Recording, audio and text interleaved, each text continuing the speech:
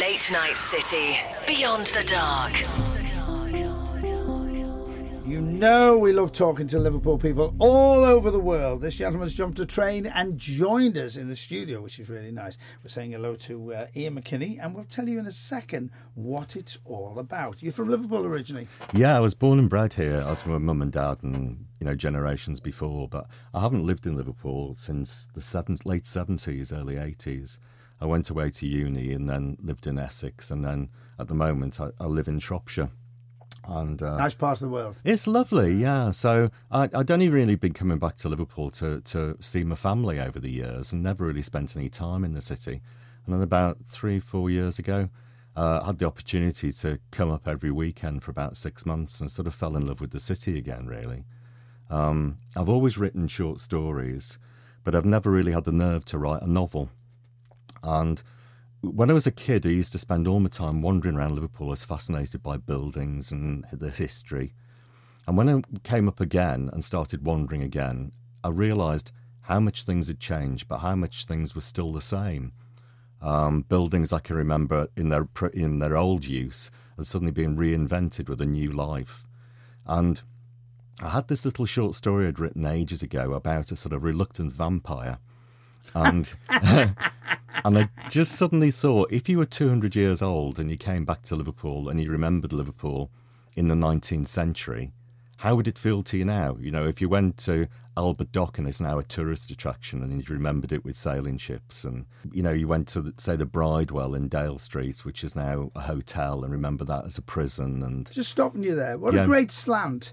I'm not, now I don't watch horror movies. Yeah. That's the one thing I don't watch, because I've got a vivid imagination. But from what I've heard, no one's ever done that. So you do come back, but you never see, things have changed. There's a parking meter or... I love the idea. Now, where did Scouse Gothic come from? I think it's because title. The book itself... When I wrote the book, it was all my books have got subtitles, and the original title of the book was the subtitle now, which is The Pool of Life and Death, which was a play on Liverpool being the pool of life, and because it was about a vampire and death. And I suddenly realised I needed something a bit snappier. And when I was talking to somebody, they said, well, really what you've written is a Gothic novel. And I thought, I'd never really thought of it as being a Gothic novel. But I thought, well, you couldn't have sort of Liverpool Gothic. It sounded strange, but Scouse Gothic sounded a bit irreverent. And the tone of the book, I like to think, is quite funny. So I wanted a title that tried to reflect that it wasn't taking itself too seriously. And I've always been proud to be a Scouser, and thought that was just a nice way in, that he's somebody who's seen Liverpool over the centuries, and while he's in Liverpool he meets a modern day female Scouse vampire who's called Cheryl Malone, and she's typical sort of fake tan and big rollers and designer nails and things, and he's very sort of a bit dour and a bit sort of 19th century, and I thought they made an odd couple. And it just sparked this. How long have you had this idea? I've had the actual short story, which the Melville character, who's the main character, the vampire, came from. I probably wrote about 4 or 5 years ago, but it was only a couple of thousand words. And it was just when I was wandering around and I saw all these old buildings in Liverpool and saw how much they'd changed, I thought, wouldn't it be amazing to think if you'd lived through that, and you came back and saw it. And he's somebody who's carries a lot of sort of guilt on his shoulders, and he's not very happy about his life, and so consequently he's looking back with regret over people he knew and people in Liverpool he knew who were dead. And when he goes to old haunts of his, it's almost like he expects his old friends to come out the front door. And I thought that would be quite a sad story, rather than it just being He's not a conventional vampire. He doesn't have pointy teeth and wings. He's just somebody who, in effect, has been infected by a virus, and he's got this compulsion to drink blood, and he's immortal. But other than that, he's a normal person with normal desires. Is the book gory? I don't think it's gory. I don't think there's anything... some of the reviews I've had have said not that it's gory, but it flips from something quite violent to something quite funny and sort of back again. And well, that to me is great writing. Well, people have liked that because they've liked the fact that it's not on one level. You know, you can be, as far as I see, you could be one of the undead and still have a sense of humour. You know, and why not? And, especially Scouse. Yeah, Scouse Gothic. So that's how the tone of the book developed. And then I wrote the first book and got really good reviews from it. And then on the strength of that, I thought, well, actually, I'd grown to love the characters, you know, and so I thought there's got to be more to this than one book. And then the second book came quite quickly, and well, all of a sudden I've got a third book, but I've managed to complete the circle with the story, so it all ties up at the end of the third book. You can see where everything comes from. So is this the last one, the third one? At the moment it is, but I've left it open that if I wanted to come back and re-examine it in the future, I could. Some of the characters die in the third book, but there's others left which I could develop. And I thought it would be strange if somebody who's, you know, a couple of the characters are supposed to have lived several hundred years, and it would seem strange if all their lives played out in 3 books, you know. So you've left some open. Tell us what the 3 titles are under the guise of Scouse Gothic. Well, the first one's The Pool of Life and Death. The second one's Blood Brothers and Sisters. And the third one is All You Need Is Blood. And they're all sort of, well, as you can see, they're all sort of puns. Cracking titles. Now, give us a flavour of what the book's about. Well, as I said, basically, it starts with Melville coming back to the city. My idea was the fact that you can't really put down roots because people will notice you don't age, and they also notice that people keep on dying, and you can't really have a family life, so you're constantly on the move, and he's spent 200 years basically moving around the world doing different things, and most of the time he's been a soldier fighting in various wars and various armies. And he's come back to Liverpool after 100 years. He was last here just during the First World War, expecting that nobody he knew will still be here. And what he finds is that the city hasn't changed as much as he thought. So all of a sudden, when he's walking around the streets, he keeps on thinking he's seen people he knows, which obviously he hasn't, or he goes to Abercrombie Square, and he used to know people who lived there. So he's quite unnerved by that experience. And on the back of this, while he's disorientated, he sort of kills somebody. He's somebody who's quite reluctant to be a vampire and doesn't really want to give in to these urges. But as a result of that, he meets this female vampire called Cheryl Malone. And then the rest of the books are about their relationship. But also, they realise that all the stories are about different people. Yeah. Other than him and Cheryl, there's a hitman called Latham who's trying to do his last job in the city, who used to work for MI5. There's a chap whose wife has died under suspicious circumstances, and he's contemplating suicide until he's visited by an angel disguised as a pigeon. Sorry, ladies, my face is a picture on that one. It's not a conventional book. It certainly sounds like it. Now, tell me, your family and friends, are they surprised? Did you ever tell anyone? Was it? I think because we won't ask your real name, but this is a pseudonym, isn't it? It is a pseudonym. I think they've known I've written short stories and that I've got a bit of a quirky sense of humour. So when I started, because I'd written the short stories, I think people expect if you can write a short story, you can write a book, which isn't really the case, I don't think. But once I'd got quite a way through the first book, I think people started to take it seriously, and they've really come on board. I've had a lot of, I've given advanced copies and drafts to various people and got some feedback, and that's enabled me to alter things.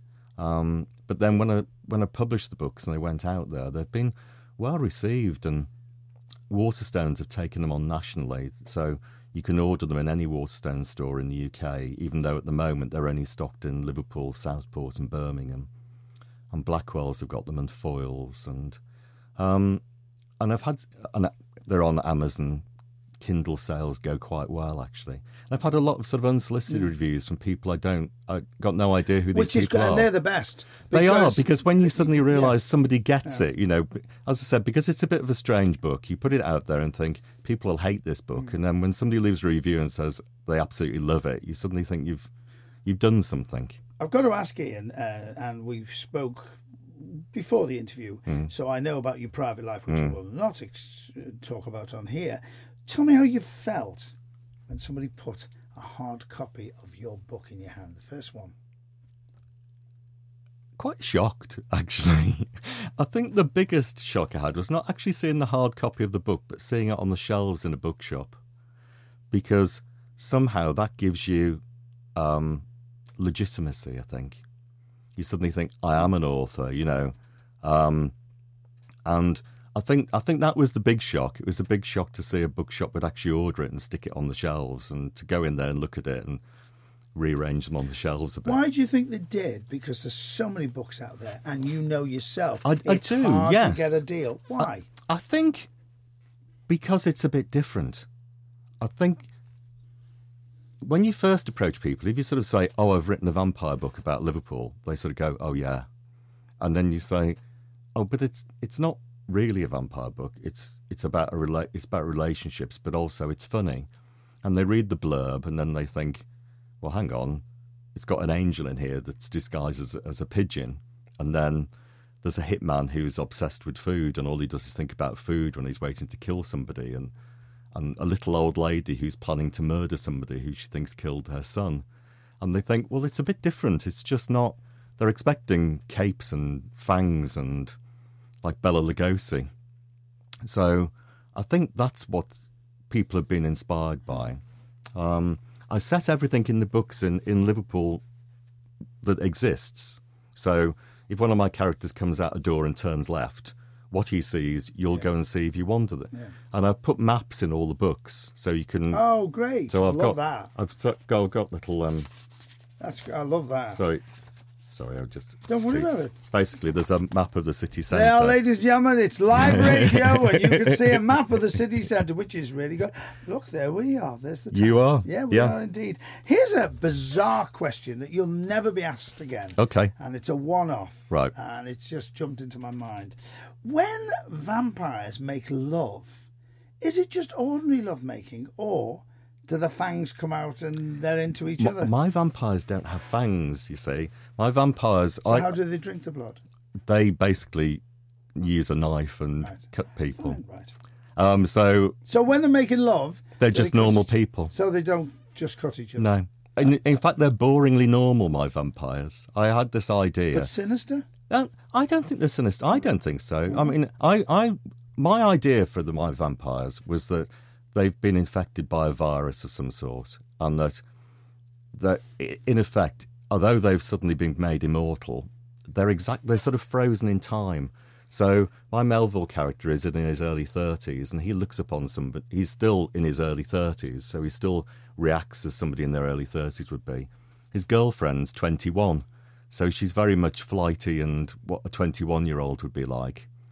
But she's never going to change, so it's almost like they're frozen in that moment in time. And if you're a horrible person when you're alive, you're going to be a horrible vampire. And there are some horrible ones. But these two, they have a different attitude towards being a vampire, really. And so I just wanted to have a sort of cod science element to it. I didn't want the supernatural bit. I wanted it to be that you believe they're real people. Yeah, they live next door to you. Do they have children? They don't. My idea was the fact that when you become a vampire, you become sterile. So, but then that means that if you see a young vampire, they've always been young. Mm. So if you've got an adolescent vampire, they're quite dangerous because they're quite, well, yeah. Ian, as a young boy, yes, did you ever think in your wildest dreams you would write 3 books about vampires? I didn't. No, I'd never thought I'd write a book at all. And it started off, bizarrely, as a sort of half a bet with a friend. I've had a friend for years and years who's said that he was going to write a book. And I've always said, oh, I don't think I could write a book. And then one night after we'd had probably too much to drink, I said, well, we need to write something. I'll write a short story, and then you write a short story. So I wrote a short story, and then I wrote another short story, and I wrote another short story, and I got hooked. And I think that's it. I think it's... Did you struggle? I ask this to every author. Did you struggle to get it published? I've self-published it. So that publishing side of it wasn't the problem. My problem I've come up against now is that I've got a sort of quite a big local success. And as I said, Waterstones have taken it on nationally. But it's taking it to the next level that's the difficult thing. Because really, in order to get it to the next level, I need a mainstream publisher. So, you know, it's all very well me putting books in local bookstores and them selling well. But really, I need them to be in every bookstore in the UK, you know, and that's what you And crave. it's sad that, isn't it? Because it's your talent is a writer and composing these books, the 3 books under the title of Scouse Gothic. So you shouldn't have to do that. No. There's the talent. Yeah. There's the book. I'm the publisher. I'll do the deal. So that's the problem, isn't it? It and is, a lot of people have to put up with this. There is, and the big publishing houses don't really want to deal with authors. They want to deal with literary agents, and it's trying to get an agent on board.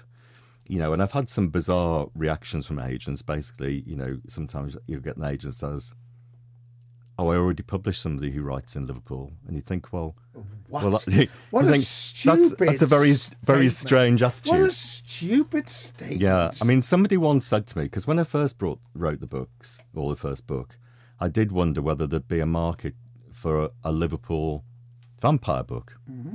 And somebody said to me, yes, but people read Scandinavian thrillers and they've never been to Scandinavia.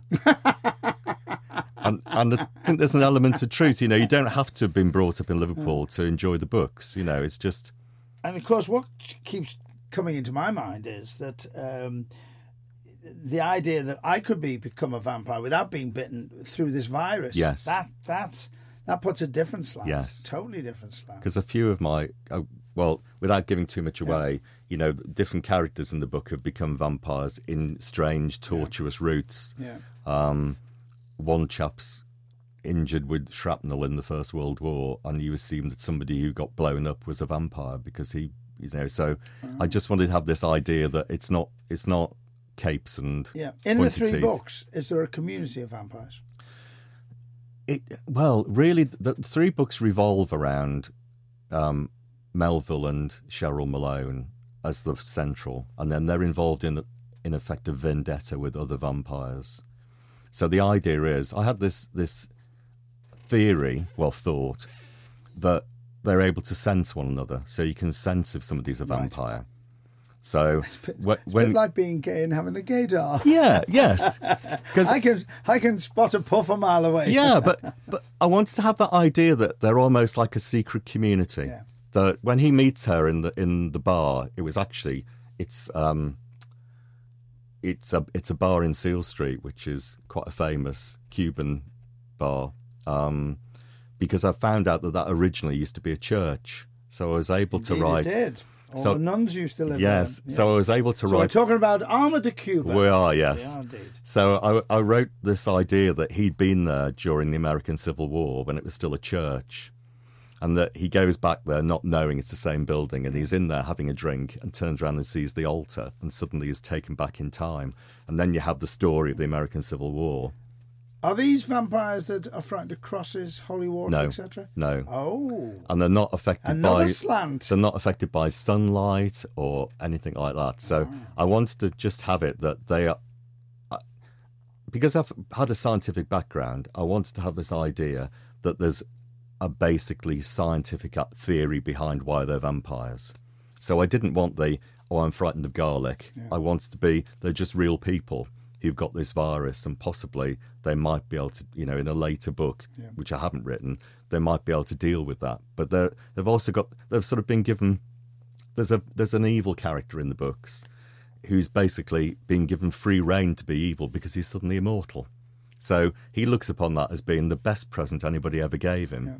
But the Melville character looks upon it as being a curse. So I just wanted to have this the dual side, that you've been given one thing, but so much has been taken away from you. Fabulous. You pleased with the books? I'm very pleased, and I think in many ways I'm more pleased by the response I've got, because I think I just tend to get very good response for people. Obviously it's not nationwide or anything, and I haven't been. Not yet. No, but people who get the book, I think people so many people say they like it because it doesn't take itself too seriously, and that you can have something quite violent, but then there's a joke in it. Yeah. And that is why it's called Scouse Gothic as well, because I wanted that irreverence, and I wanted the fact that to capture the way the city is. The city is always full of humour, and also there's also a violent element. So it's a hard city, but always laughs at that side of it. Oh, I think that's great. What are the books called? They're called Scouse Gothic. And each title? The book 1 is The Pool of Life and Death. Book 2 is Blood Brothers and Sisters. And book 3 is All You Need Is Blood. Ian McKinney, fascinating man. Thank you for joining me. Thank you, Pete. It's been lovely.